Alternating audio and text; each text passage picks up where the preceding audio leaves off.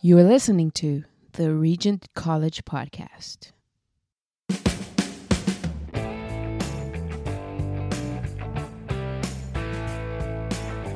Hello everyone, my name is Octavio Fernandez y Mustajo. And my name is Claire Perini. I'm happy to welcome you back to the Regent College Podcast. I'm happy to welcome you back as well, but I don't ever tell you that I'm happy to welcome you back. But I am happy to welcome you back alongside Octavio. So many people wondering if you actually were happy. Yeah, I'm so happy. I'm very happy.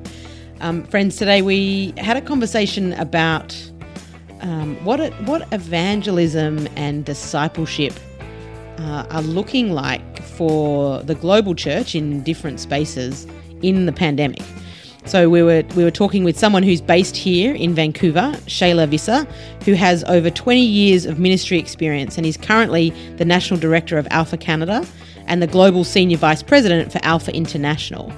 And we were talking with Peter Linus, who is in Northern Ireland, and he's the Director of the Evangelical Alliance in the UK, and he completed his MDiv at Regent, and both of them serve on the Regent College board. And we had a fascinating conversation with them about Alpha and about what's going on in this cultural moment around evangelism and ministry and the church in this time.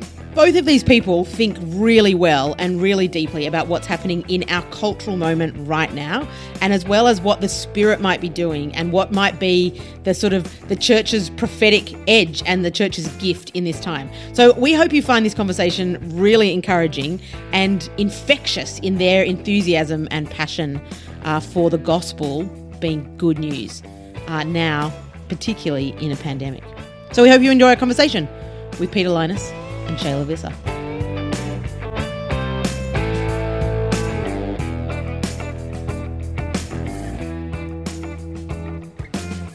Shayla Visser and Peter Linus, welcome to the Regent College Podcast. It's great to be here. We're happy to be here with you, Claire. Oh, I'm happy to be here with you too. I thought maybe we'd just give people a little bit of a context of who you are. You know, the question of who are you is it's a little bit existential, so don't feel like you've got to do that. But tell who are you? And what's your relationship to Regent? Shayla, why don't you kick us off? Okay, thanks. I've taken courses. I live 10 minutes away from Regent, so I'm pretty blessed to be able to drive down the road to access the Regent bookstore, to go to evening lectures, to take classes, and I am on the board. So I've been on the board at Regent for the last 6 years with Peter. Great. And that's how I'm connected, and I love the college. Awesome. Peter, tell us. Well, and I live about 3,000 miles away from the college, so I'm sitting here in Ireland at the moment. I studied a long time ago, 2003 to 2007. I did my MDiv. My wife did her MCS there. So we had 4 wonderful, glorious years. We've been back for lots of summer schools, and I am on the board too. But I'm about to get kicked off. I've been on the board too long. Oh. I'm the roving international member, and I'm coming to the end of almost 9 years on the board. Oh, man. 9 years. That's a long time. He's a hero. Yeah. He's a real hero. Yeah, he really is. You can't get off. I don't know how to get off. Somebody help me. Sounds like it's coming soon, Peter. It's coming soon. That's great. I wrote a rule to kick myself off. It's great. Yeah. Did you? No, I've loved it. That's great. Okay, so we're going to talk about things that both of you are coming at from sort of different angles, but you're thinking about together. You've thought about in different ways. Sort of evangelism, the church, and then in a pandemic. What does that look like? How have you been thinking about that? And we'll sort of hear your different perspectives and how that intersects with the work that you do. But Peter, why don't we start with you? You've seen and argued that nominal Christianity is dying in the US and the UK, and that there will be just a leaner church in the West going forward. So smaller, fitter. What do you mean by that? Talk to us more about what you mean by that. Yeah, well, I think it has been this really interesting season. So my passion is around the kind of cultural intersection with the church and then how we lean missionally into that moment. And I think the data coming out of the States from Barna and others is that people aren't going along to church as much. They've seen a drop in Christians attending online church. Whereas in Australia, I'll take the other end, a place close to your heart, they're finding that actually the drop is nowhere near as significant, in fact, barely at all, and actually people are spiritually hungry for the church. But I would say that Australia's seen that stripping away in the past, if you like, and Australia already had a kind of leaner church. If you were going to church in Australia, it's because you wanted to go to church. You'd made a conscious decision. Nobody turns up and just culturally goes to church in Australia. No. And Britain's sitting somewhere in between. So Northern Ireland, where I am, still has quite a lot of cultural Christianity. But in the heart of London and other places, you've made a conscious decision. So they're not seeing a drop away, because in this moment, those people are already committed. They love Jesus. They love the church. Yes, it's tough, but they're hanging in there. In fact, more than that, many of them are in their own ways thriving despite the challenges. But those who were just nominally going along week by week, that habit has been fundamentally broken, and I don't think a lot of them are going to go back. If this was just a cultural social club thing, that habit has gone, and it's, so we'll see a leaner church in that it's going to be, I think that's ultimately a better thing. The people who are going to church will be the committed people, and then you have a committed group who are going to go out on mission and are going on mission. We'll talk more about that in a minute. So it's not that nothing else is happening in this moment. But I think there's a really interesting cultural kind of moment of the church going to be a leaner one going forward, and that's ultimately not a bad thing. Now, people will panic because you'll see numbers decline. You'll see some headlines that say, hey, numbers are down. A lot of that's a stripping back of nominalism. Yeah. And I think I'll just add, in Canada too, we would be more like the UK, but not even as secular as the UK. So when I think about the stats that are coming out of all these countries, I'm trying to put Canada on that line of where are we? We are definitely closer to secularism. We don't look like the US. Yeah. And I think Mark Sayers has talked a lot about this. Peter, you and Mark have connected a lot, that he said what's happening in the US is so different from just about every other country in the world. But the trajectory to secularism is what we all have in common. Yeah. So I totally agree with that. I mean, I think the US is the outlier here. And much as we've all borrowed from them, and it's wonderful, and it needs to do some stuff, it's not a place most of us can look to anymore for any kind of lead in this moment. It is so unique. It is the outlier. Whereas the rest of the world is engaging in these secular stories. But maybe I don't want to jump too far ahead, but I'm also excited in that, because I don't think the secular story can cope with the pandemic. The secular story says, look, there's nothing spiritual out there.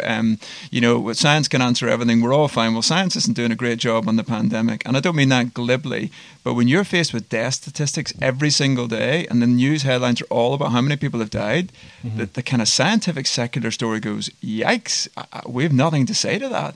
They can't engage in those kind of numbers. And I think the kind of profoundly individualistic story has really been stripped away too, because we're all sitting at home. We're all doing this podcast remotely over Zoom, as we've done all day, every day.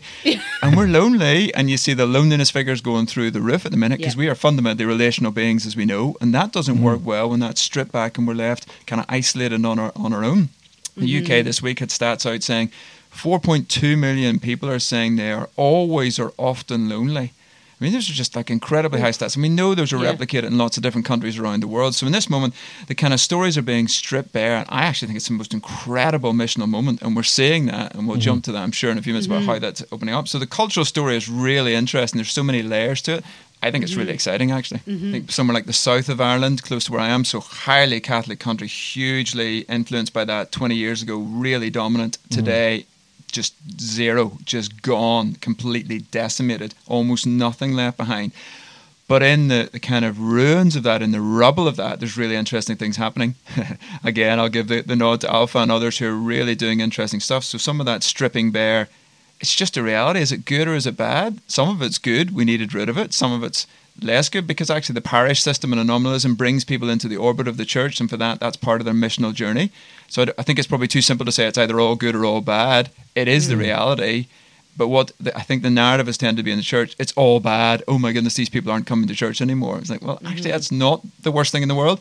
Now we get to go after those who are really far from Jesus and begin to really explain it, rather than them thinking, I think probably incorrectly, that they're on, just by turning up at church, they're fine. I think there was a real culture, social club kind of thing that was really unhealthy, and we needed that stripped away. So it's a bit of both and, if that's not a cop-out.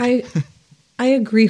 I agree with that. And I think what's also an opportunity in this moment is those that are nominal, because of the pandemic, are asking greater questions about faith. They're either opting out entirely, or they're actually going to engage, maybe for the first time ever, in deeper faith conversations. And so I think there's like this opportunity with those that would be either, the Christmas and Easter kind of Christians who would say, yeah, I'm a Christian, or they even go to church a lot and they're nominal, that are asking such good questions that there's an opportunity for us to actually see them come deeper into the church and have their faith, flame into fire. So yes, we should think about those people that are far from God, like they don't seem to be interested at all in Christianity, but I think there is an opportunity, for the church to engage those that have been nominal before they completely disappear. Yeah. My thought with that goes is those nominal Christians, a lot of them believe they know Christianity and they've lived Christianity and it hasn't changed them, it hasn't offered answers. So my fear there is okay, I'm feeling lonely, I'm feeling all this fear, and like I know Christianity and it hasn't offered what I thought it would. So I'm, instead of looking deeper into Christianity, I'm going to turn away from Christianity because it hasn't fulfilled what I wanted. So I'm also hesitant about that, kind of scared of that might be the other trajectory of leaving Christianity when you're nominal, thinking that you know what Christianity is about, and so that's the other thing. So I think we've sold a cheap gospel. Lots of people have said this. We've sold the half story. It's just like you're bad and Jesus is the answer, and that and we don't even say you're bad anymore. We just say Jesus is the answer, and that's such a kind of trite, shortening of the gospel that it's not a gospel at all, and therefore that doesn't work. So when the pandemic hits, when crisis comes, there's nothing there. There's no depth to it, and the danger is somebody gets inoculated by a kind of cheap version of the gospel, but at the same time there is the opportunity to push deeper, and I think there is the appetite for the spiritual. So there's the potential in that moment for somebody to experience pastorally, supernaturally, prophetically, something that draws them in, and that is why nominalism is neither all good or all bad to me. You might just be in the orbit where it just draws you in and something catches you in that moment. But there's no doubt we have generally in the West sold a very kind of limited version of Christianity that has caused a great deal of pain for people because it hasn't worked. And that is a real problem that we're going to have to deal with. And different cultures are at different stages of that journey. And I think part of, again, it's the descriptive. We have stepped away from that largely in everywhere probably now but the States. And this is going to change the nature of what mission and evangelism looks like. Whether it's good or bad, it is what it is. And I'm excited about that space. Yeah, totally. So Shayla, let's talk a little bit about Alpha then. So if there's this kind of hunger and then there's this sort of this spiritual moment perhaps that people are sort of leaning in a little bit, what's Alpha doing during COVID? What have you seen happening there? Well, can I just say, first of all, what's happening in different parts of the world is really quite different. Yeah. So I know that, Peter, you must have the research from Tear Fund and other groups about what's happening in the UK around opportunity and engagement with the church. At least in May, the Tear Fund research came out and said how much the average person in the UK was engaging with church. And I remember thinking at the time, living here in Vancouver, that's not true in Canada. Right. And then talking to my colleagues in Asia, and they're saying that's not true in Asia. And so I think it really is about what God is doing in places that are very specific to his plans for that place, but are also coming out of certain commitments by the church community. So when I look from the outside in, and Peter, maybe you can comment on this before I get to the Alpha. When I look at the UK and I think, gosh, what's happened there that's been so different than what's happening in my country? I look back and I think, gosh, their commitment to prayer, whether you're 24/7 prayer, Thy Kingdom Come, which was started, I think, by the Archbishop of Canterbury, the commitment across the nation to pray has been there for decades. And when I look across Canada as one example, there isn't that same robust commitment to prayer. So Peter, why don't you say a little bit about that? Maybe you're seeing those differences in the UK that we're not doing in Canada. Well, yeah, so I know certainly in the UK, the Tear Fund survey found that there was an increased interest in prayer. There was an increased interest in the Bible and Bible study, increased interest in online church. I think somebody put it really well. There's never been an easier time to sneak in the back door of church. Going into a church is a massive step for most people to physically go in. Yeah. We never do that in a shop or a house or a hotel that we're going to go and stay in. We look online, we Google Maps it, we check out the photographs, we see it's TripAdvisor. So we make it very easy. So this moment has made it really easy to engage in that. But the prayer point has been big, the 24/7 prayer. We in Northern Ireland just say prayer. We just shorten that word, so it's prayer. I know the Canadians look at me sometimes, that act of praying to God. So just in case the accent confuses people, we just had a UK day of prayer there for Evangelical Alliance. It was amazing to see the church across the UK this day last week. And it was just fantastic. So there definitely is a season of that going on, and that is undoubtedly linked with the increased interest. And I know you want to come in out. The thing we just did a number of surveys around churches. So when it came to evangelism, people were continuing to have the conversations. Churches were continuing to see people come to faith. The barrier, interestingly, was that people didn't either know non-Christians or weren't meeting them. Now, as part of that, you could put to the pandemic, the meeting. But actually, the way we phrased the question, we also know part of it is they don't know non-Christians. Yeah. So it's not a confidence issue. It's not like an inability to share the gospel. Some of them are in ghettos and just don't know non-Christians. And some of them in this season are finding it really hard to make the kind of connections they'd like to make that would open up those conversations. So that's one of the challenges we found, which was fascinating. And yet I know, and I'll give Shayla a bridge, that the Alpha Online has created huge opportunities. So the guys locally in Northern Ireland just sent me an email yesterday to say they'd already hit this year more courses than they did last year, and had seen more interest again by this period in the year already. So, they're going to be well up on last year, as many places are. So I think that online option has been huge for Alpha. Yeah. Yeah, it's been incredibly fruitful for us, both in Canada but around the world, with Alpha Online. And I think part of it has made the really uber local connections where you can invite your neighbors to do Alpha Online, and you're spending time in your outdoors at this season. Well, not now that, at least in the Northern Hemisphere, we're in winter, but people were spending time with their neighbors, getting to know them in a way they hadn't before because of how much we were staying close to home.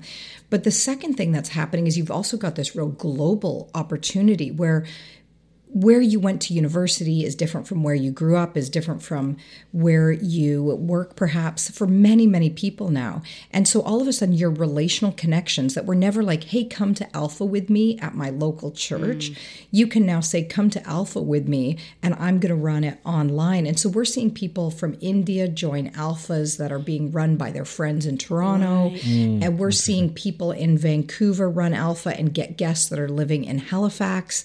And so suddenly you've got these really local courses with neighbors, and you've got these really global courses because relationally Christians are connected all over the world. And I think it's fun to think of those opportunities that we've had. So similar to what Peter said about his friends in Alpha in Ireland, we've seen the same in Canada. We've had over 2,000 Alphas running online. And average Christians are saying, I can do this. I have a Zoom account from work that I could use, or I have my own personal Zoom account. I can do this with friends. And I think they're starting to see that we are people of peace and hope and joy in the midst of pandemic. And that is what the world is looking for. And they're going to increasingly look to people that can offer hope. And particularly while we're recording this, things, at least in Vancouver, have closed down even tighter. And people are starting to feel really anxious and very lonely. And now is the time that I've said to our team, hey, be ready for people that want to start Alpha in December, which you would never think of doing. But now that people can't socialize in our area with anyone outside of their household, there's going to be people who either live alone or it's just their husband and wife. Like I don't have children, and so it's just Ryan and I. And let me tell you, I love him. We have a great marriage, but we will be longing to be with other people. And so Alpha, and that's us who have hope in Christ, who have a relationship with him. I think, what about those that don't, and what do we have to offer them at this time?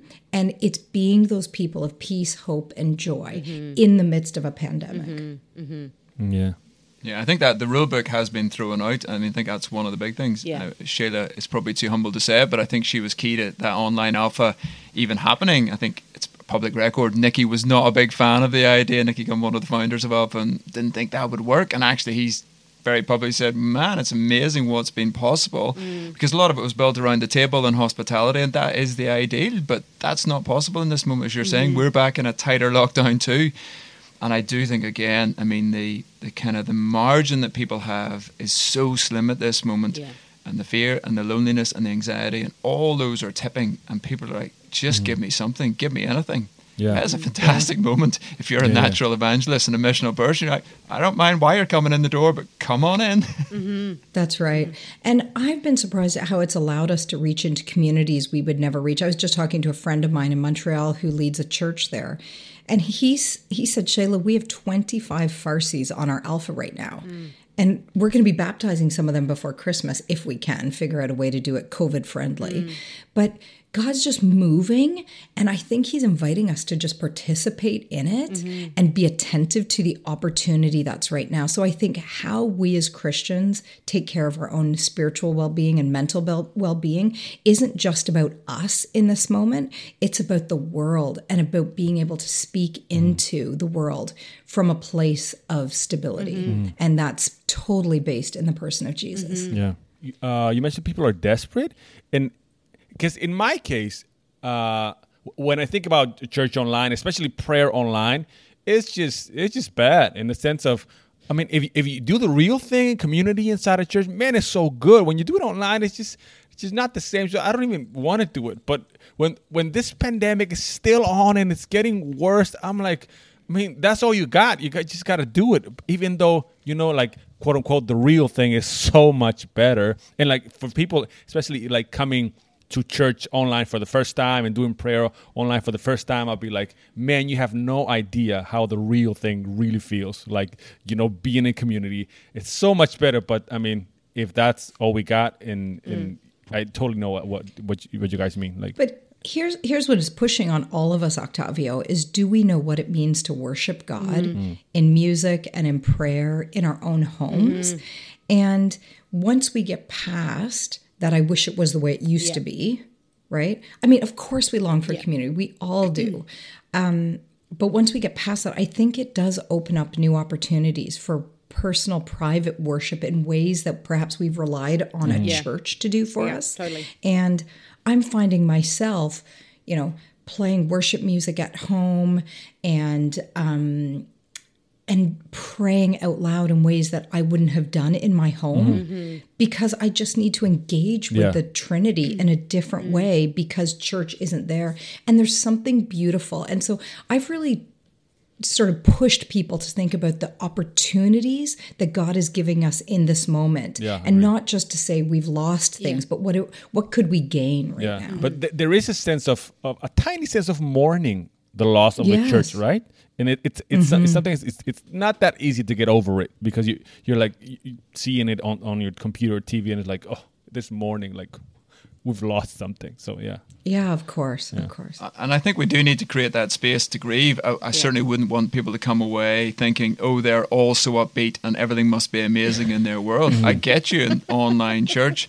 I was supposed to be preaching Sunday week. We were back open and allowed a certain number of people in our church buildings. I was excited. We've just locked back down, so that means it's going to be back to a living room preach. I mean, you guys know there's nothing worse as a preacher than just into a screen. There's no warmth. It's so hard to get a read of a room and what's going on.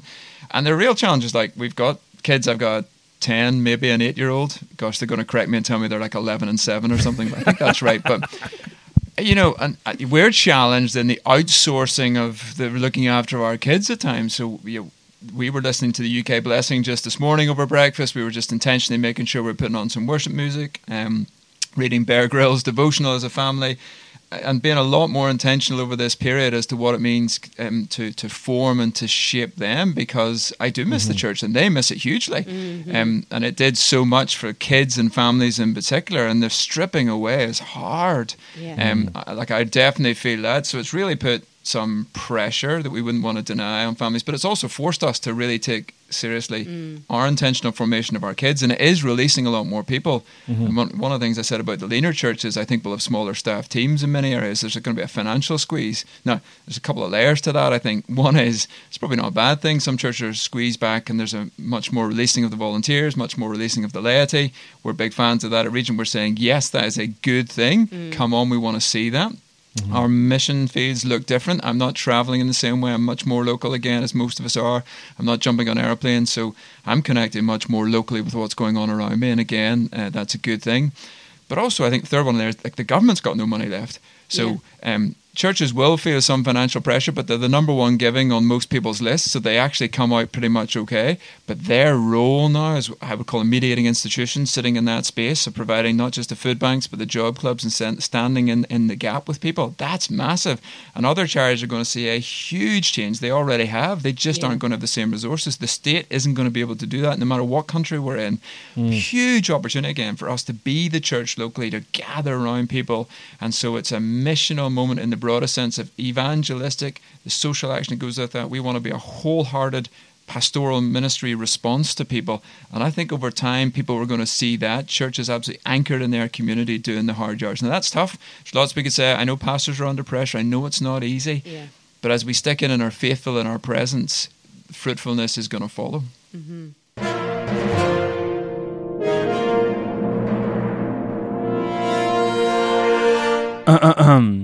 Sorry for interrupting your podcast, but Claire Perini has something really, really important that she wants to share with you. For the last number of weeks and months, you will have had a little interruption from Octavio and I with me trying to say rgnt.net/give.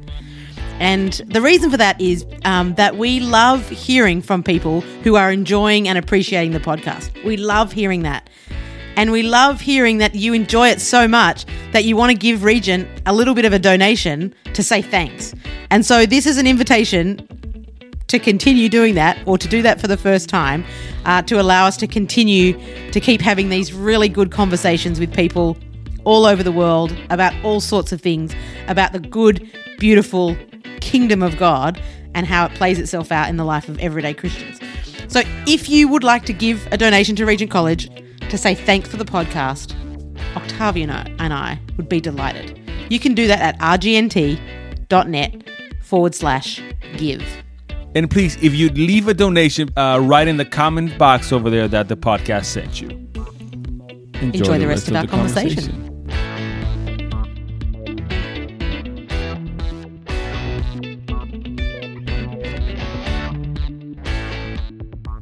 I wanted to go back to something that we were talking about, just about Alpha and hospitality, and kind of the impact, and that being a key piece of Alpha and conversations around the table and so on. How have you navigated that piece, the hospitality piece and Alpha? And Peter, I know you're doing Alpha at church, so feel free to jump in on that as well. But Shayla, do you want to just talk? How's that working out? How are you thinking about that? I think we have to be very creative when it comes to hospitality, because typically with Alpha, it's been around a table, right? We have food together, a meal together, or dessert together, something. But in this season, we've had to really help churches think through, what does hospitality look like on Zoom of all things, which is really weird. So it can look, if it's local, you can send food packages. Like a friend of mine in Toronto said that it's their Alpha Day coming up this weekend. And she said, we had hoped we could do it, socially distanced and figure that out. But now, because of their lockdown, they can't. And she was out delivering care packages to the people for Saturday. Yeah, right. And I thought, that's brilliant.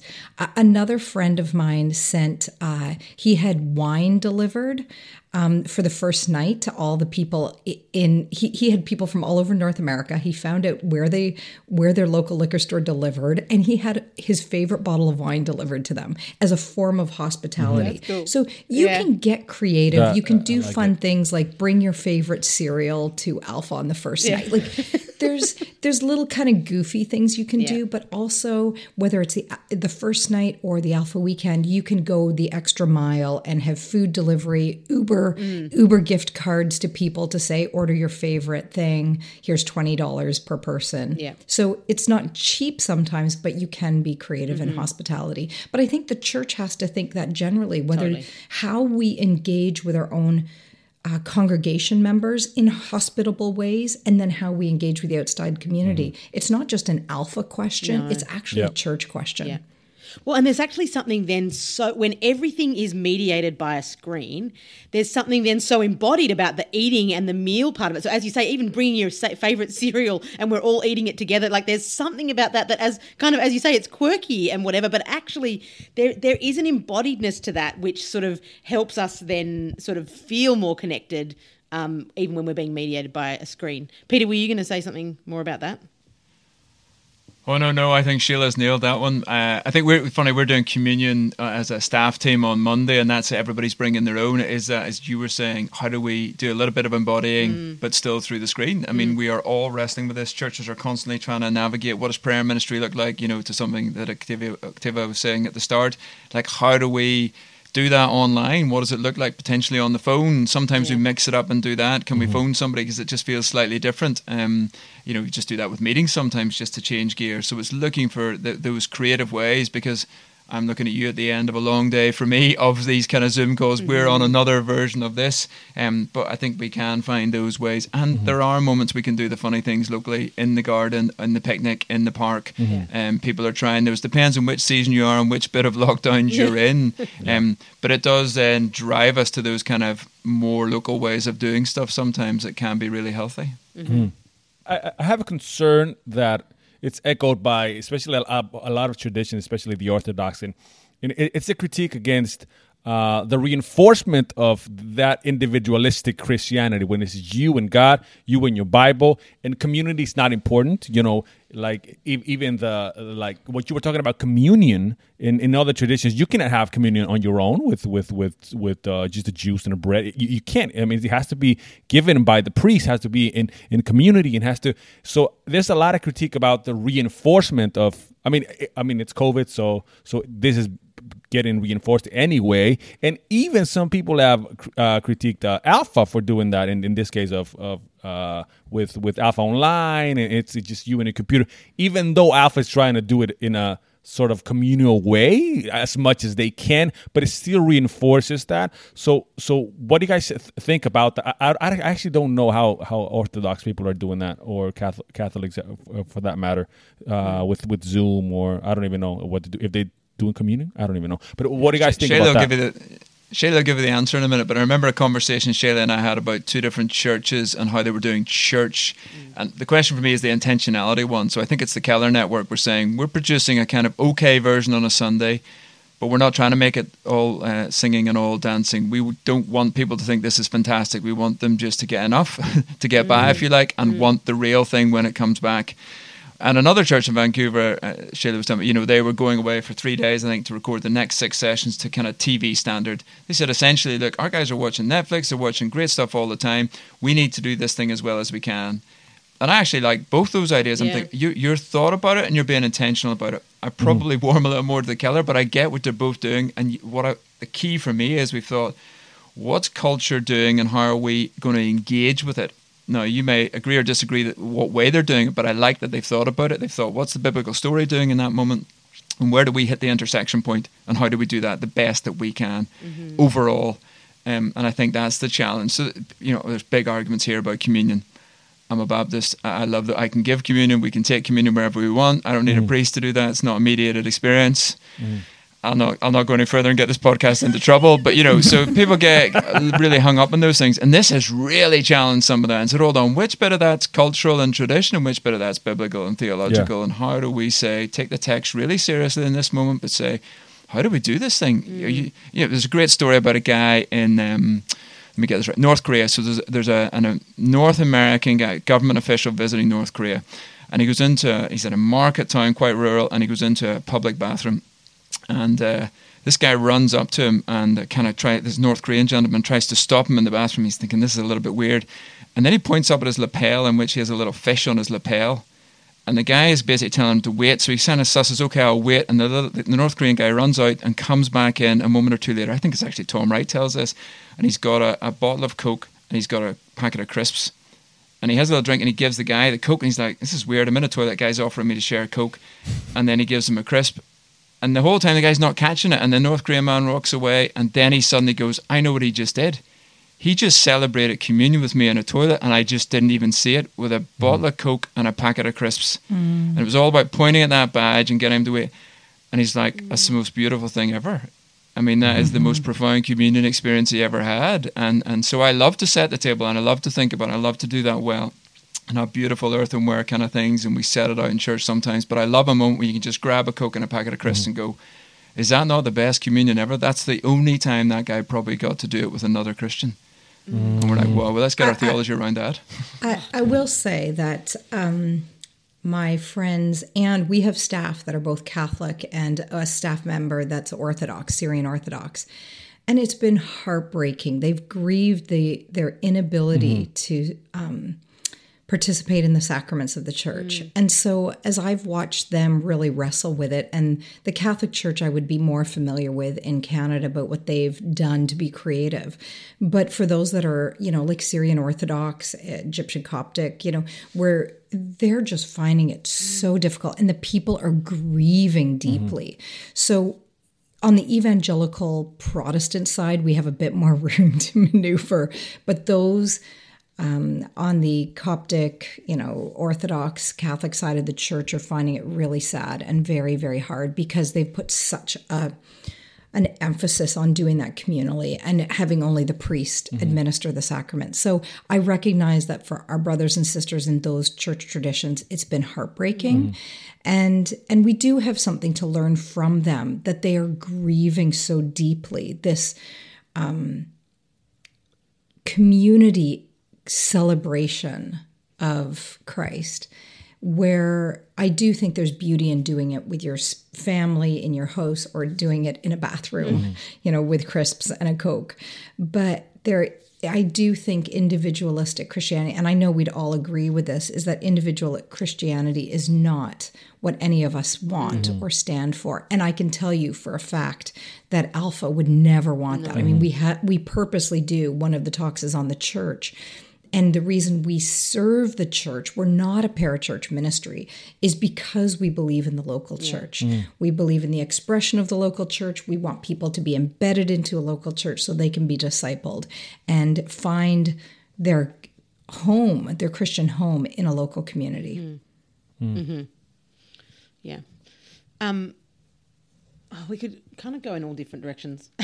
But so we've sort of said it seems that people are hungry at the moment in the pandemic for faith, and so then Alpha, there's all these missional opportunities.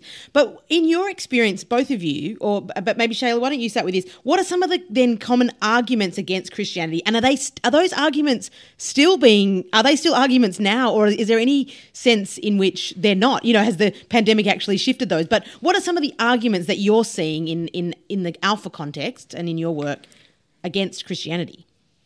Can I say two things? Yes. First, the first thing, Claire, is just I don't think in Canada we're experiencing a greater number of people interested in Christianity at this point. So I just want to say that right off the bat, because I don't want people to leave here thinking, oh my word, I'm missing something. They're like, all my neighbors are actually interested if I would just invite them.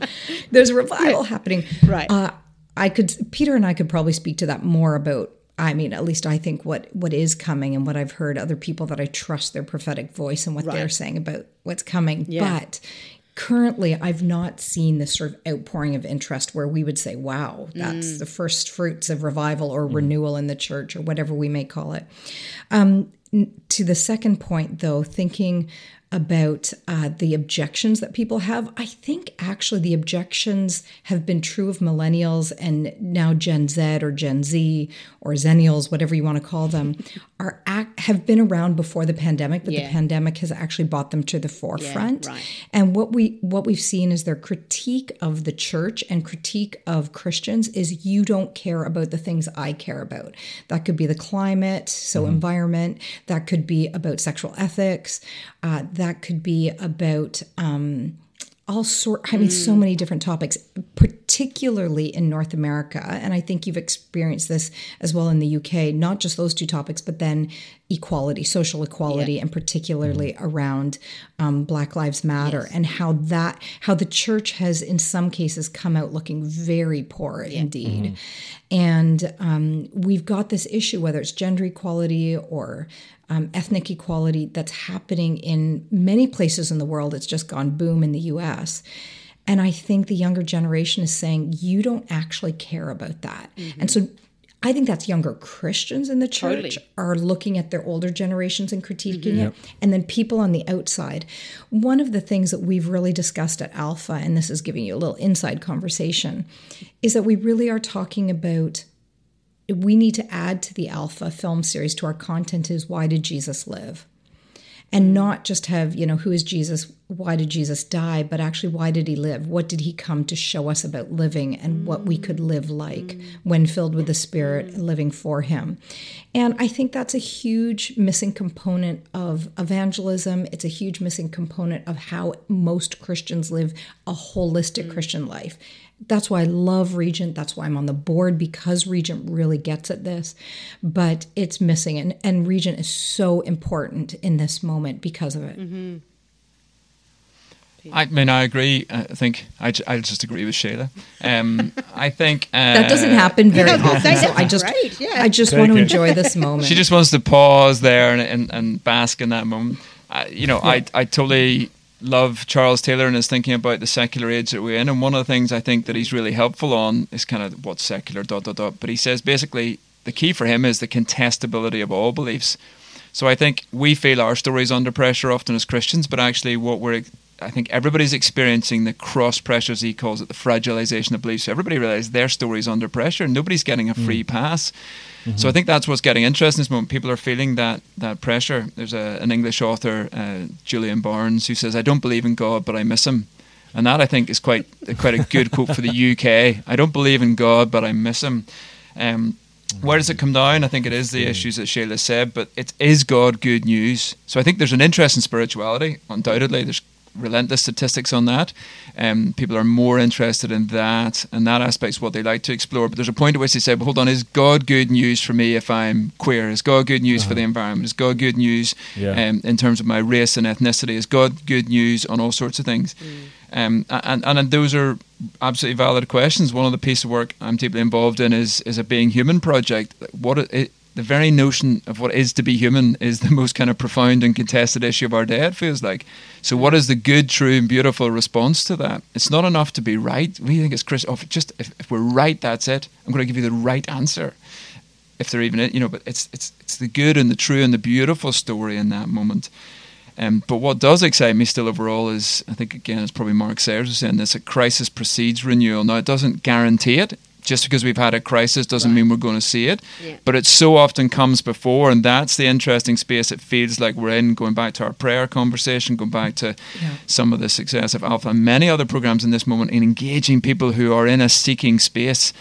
And I do think we're seeing a stripping away of so many other stories, this real contested culture. It just feels like everything's chaotic at the minute.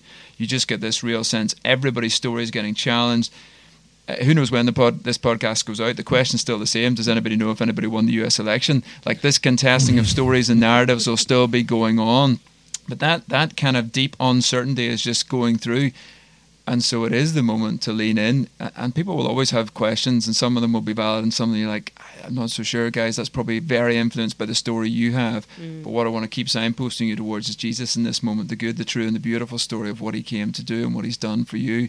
What does it mean for you to be human in response to that story, living right at the intersection of, yes, the cultural story you've been raised in and all the strands, and they're deeply embedded in us. We've got to strip some of that away. It's back to our individualism at communion. How totally locked am I in an individual, consumer-driven story? People who are getting excited about masks, and I'm like, guys, that's way downstream. Get upstream and have a more interesting conversation. I couldn't give a stuff about masks. I don't enjoy wearing them, but I absolutely am going to wear them. That's what the legislation is, and it seems to be good and healthy for people. I want to have a much more fundamental conversation about the stories shaping people, not at mask level. Like, you're made in the image of God. You're a divine image bearer. Let's talk about the environment, but let's do it well. Tell me why I should care for the environment. I don't think an environmentalist has a very good story as to why I should care. David Attenborough has a great piece on Netflix, and he says, here's my story, here's my witness statement about why I've given 90 years of my life to care for the environment. But he lives in a scientific story, and he basically says it happened by chance. And each thing that happens next happens by chance. And I can't really tell you why you should care, except maybe it's going to be useful for your kids. He kind of lands on a usefulness story. It kind of feels shallow at the end. I'm like, I really like you. I like what you've done. I want to care for the environment, but you can't tell me why. You haven't got a very good story. I want to tell you God made this world and put us in it to steward and to cultivate it. So those are great bridge building moments. Sorry, I'm ranting now, but I see those as missional engagement points again. Black Lives Matter. I'm going, absolutely, every life matters. Let's have the conversation. Why? Because you're made in the image of God and human dignity. That story, the Christian story, is what everybody's borrowing from in this moment. Some realize it, some don't, while simultaneously trying to take an axe to the root of the tree and chop it down. But the fruit, the rights and the equality and the dignity that come from that, you only get that from the God story. You don't get it from any other worldview. And so we need to get a bit bolder and on the front foot, humbly, but with some clarity, and engage in those conversations, but also live life in a community well that draws people into the good, the true, and the beautiful. And I'll end my rant. No, That was a really good yeah, rant. it was a great rant. Yeah. Amen. So you dropped in the Being Human project, and I'm guessing all of the things that you just eloquently preached to us about just now, let's not call it a rant, kind of shared with us, presumably those things all underpinning this Being Human project, I'm guessing, which but what is it? Like, what are you doing? Well, so I get to work with a group called Evangelical Alliance. On this project, we're working with a couple of actually Regent alums, which is one of the reasons I love it. And Mark Mayhew, who used to kick around Regent and lead the Marketplace Institute, is working with me on this one. And it is looking at the cultural story and the God story, and looking then at that intersection point and saying at the intersection of those we find Jesus, who so upset the political and religious rulers of his day that he was ultimately crucified for that. But also this is where we find people. Like, what does it mean to be human in this moment? What does it mean as AI comes at us? What does it mean as we're wrestling with questions of Sabbath and rest and technology? And yes, questions of sexuality. Instead of running from all those potentially tricky topics, let's run right to the heart of them and engage people, because everybody's wrestling with technology and where do I get my rest, with why I should care for the planet, and why we're telling people, well, on that bit, you have to do what I say and steward and think about other people. But over here, you can live in this very individual story and change everything about you. And you're like, oh, these are all jarring stories. So let's wrestle that out a bit and go right to the heart of what it looks like to be human, to be a divine image bearer. And a lot of what we're saying is most of the traditions are actually borrowing from the God story. And that's why it's sometimes confusing. You're like, how did you get that? Oh, you kind of just nicked that from Christianity, but then you disregarded the rest of it.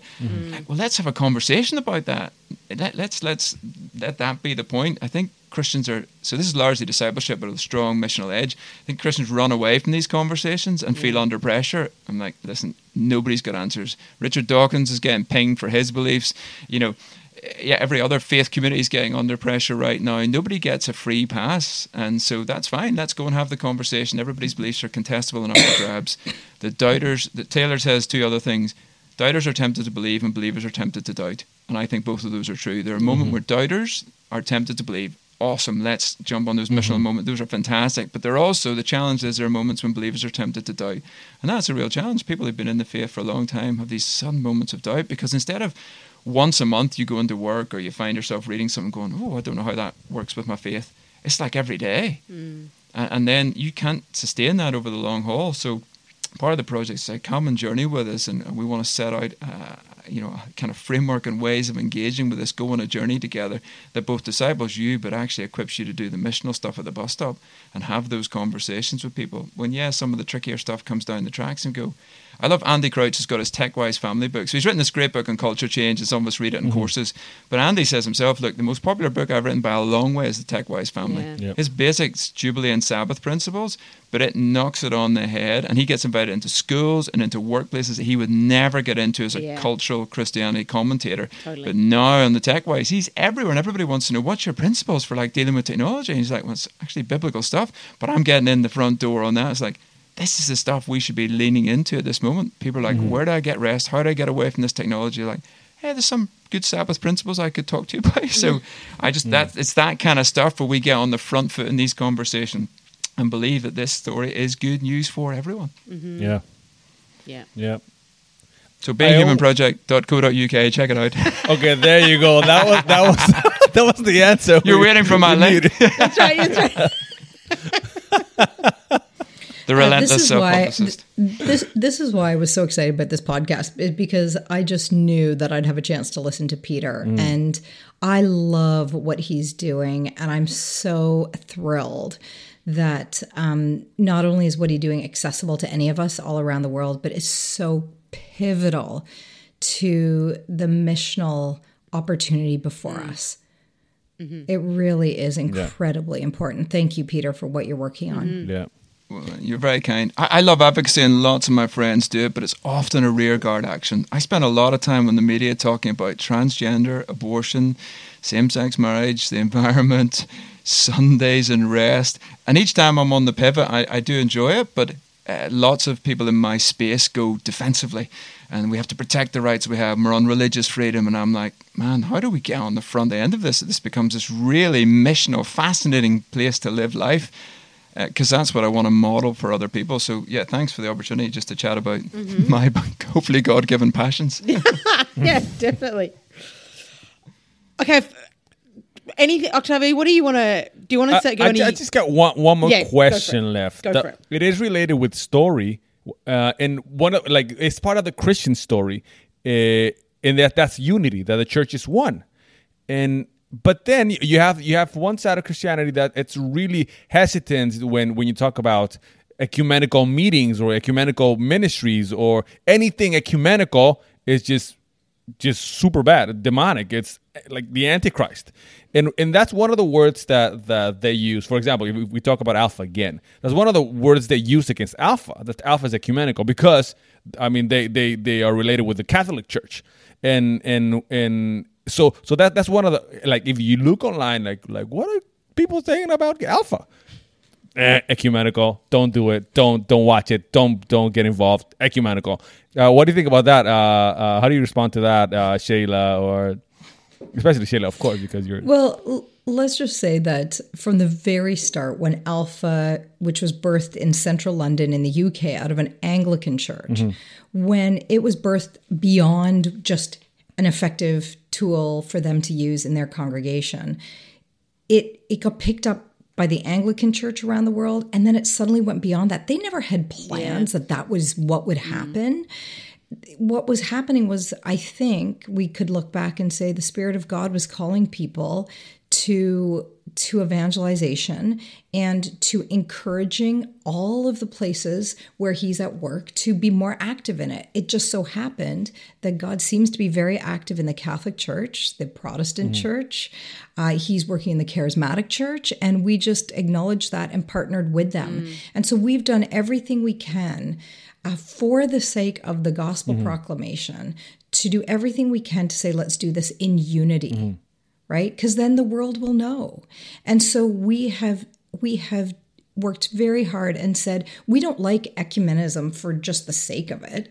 It's the sake of gospel proclamation. And so we love working with our Catholic brothers and sisters, with the Russian Orthodox Church, with the Coptic Church. We work with all these churches around the world. And so when you see them together, you realize that God is doing something beautiful. And I was in a meeting at Holy Trinity Brompton, HTB as we call it, in London, and we had invited from Vancouver a Reformed pastor who would ordinarily say that the Catholics might not even be Christians, and a Catholic priest who were both in the same city, lived 10 minutes apart, never heard of each other, never worked together, were our guests at the same meeting. And particularly from the Reformed perspective, he would have been very judgmental. But he became friends with this father in our time together. They prayed for one another. And on the last day, I was serving them both a cup of tea, and I heard one say to the other, would you come to my church and speak to my staff and share your testimony of how you came to faith while you were at university? This is the Reformed pastor saying to the Catholic priest, will you come to my staff? And then the Catholic priest said, would you come and do a homily for me at our service and tell us how your church is making a social impact in the city? Because we want to hear. And as I watched that, I realized so many of our judgments are because we don't actually know one another. And when you know one another, those barriers can at least come down a little bit further, and we can work together for the proclamation of Christ in our nations. But when we just throw the baby out with the bathwater and say, no, we are against them wholeheartedly, I think we miss the beautiful opportunity to work in unity to evangelize the world. Yeah, and I mean, I'll jump in just to say, like, I come from a part of the world that for 40 years had what we like to call the Troubles, which was, I mean, terrorism. It's one of the reasons we went through terrorism as a Western country pretty much ahead of everybody else. And it was based on nationalist and unionist claims, but they were pretty much along Catholic Protestant lines. So, I mean, that's deeply ingrained in our culture. Kind of the Reformation and the consequences live on here longer than most other places. So, but yeah, Alpha is able to transcend those boundaries, because we don't see it as Protestant and Catholic. It's about, well, okay, this is signposting towards Jesus. This is about come Holy Spirit. and enter people's lives. And then we say, well, what is it that unites us in that moment? And we still say, hey, disagree with you guys on that. You disagree with us on that. That's totally fine. I think we've got to be clear what unity is. The Evangelical Alliance, who I work for, have been on the go for 175 odd years, and unity is our core DNA. So they founded most of the unity movements in the world out of that movement. Most of the statement of faith that people take are from the Evangelical Alliance, including, I think, Regents. The World Evangelical Alliance spins off that. But the thing they disagreed with at the start, the reason they fell out, and there's not a single easier World Evangelical Alliance, is the Americans said, we still have our slaves, and the Brits said, no, then you can't be with us. So the issue they fell out was not a theological one, it was on that. And so ultimately, right at the start of our core DNA, but I think a really good unity moment is just that reminder. So there's lots of things that could unite, but they said, you can't do that. That's a fundamental kind of dignity and equality issue. So I love working for an organisation in which that's our DNA, but actually that's really important to evangelicalism globally. That's been a kind of core idea. So I think we need to get more creative in the ways in which we work. Be careful about the boxes. I mean, ecumenical or ecumenism is a real kind of dirty word here. You just throw it at somebody, but you say, hold on, what do you mean? What is it I did? Which action do you want to talk about? Let's unpick it a bit and think those through, and let's find creative ways forward. But also there are lines in the sand, and we're going to absolutely draw those and say, you can't have slaves. Don't be ridiculous, guys. That discussion 170 years ago at that point. And I do see, we are absolutely seeing, where I would have positioned this is unity across the church is very different at this moment. It really feels like churches are uniting. So you can see just churches pulling together. You've got lovely stories of people sharing buildings in these moments and sharing ideas of how to come online and saying, we can't meet in our space, come and see us. Let's see if we can do something together. Let's share our practices. Let's share our ideas. So we're absolutely seeing that as the pressure comes, churches are going, okay, we need to work so much closer together. And people who traditionally wouldn't have worked together. So it's not just, okay, our tribe's getting together. It's like tribes are kind of, whoa, out the window at this moment. How do we have a much bigger conversation? Is anyone anywhere seeing light ahead of the tunnel? Where do we learn from? So I'm loving that. There's a real emphasis on the local, but then there's these global conversations as well, which is just going, let's share what we can, let's gather together, and let's just say, come Holy Spirit in this moment. Yep. Yeah, it's really changing. This is a wonderful moment for the church to be unified. Great. Well, I was going to say that is a great place for us to end. So, Peter and Shayla, thank you for your enthusiasm and joy and passion. It's actually infectious, which is a beautiful thing. Aw, so thanks you. thanks for your time. Thanks for serving on the board. Thanks for having us. I love working with both of you and with Peter. It's a fun place to be around, Regent College, and we love it. It's a great way to spend a Friday night, in my case. Yeah. That is true. What else are you going to do, though? Hey, Peter, I mean, it's lockdown, you got nothing else you can do anyway. I know. I got to kick some kids into bed. That's what I got to do. I've said, don't interrupt. It's like there's a red light. Don't come in. I'm recording. And then I'll throw you into bed. That's great. Well, thanks so much for your time. So good to have you. Thanks, guys. Thank you for having us. Thank you. Thanks for listening to the Regent College podcast. Follow us on Facebook, Instagram, and Twitter. To discover more about Regent College, its upcoming events, conferences, courses, and more content like this, visit rgnt.net. That is rgnt.net.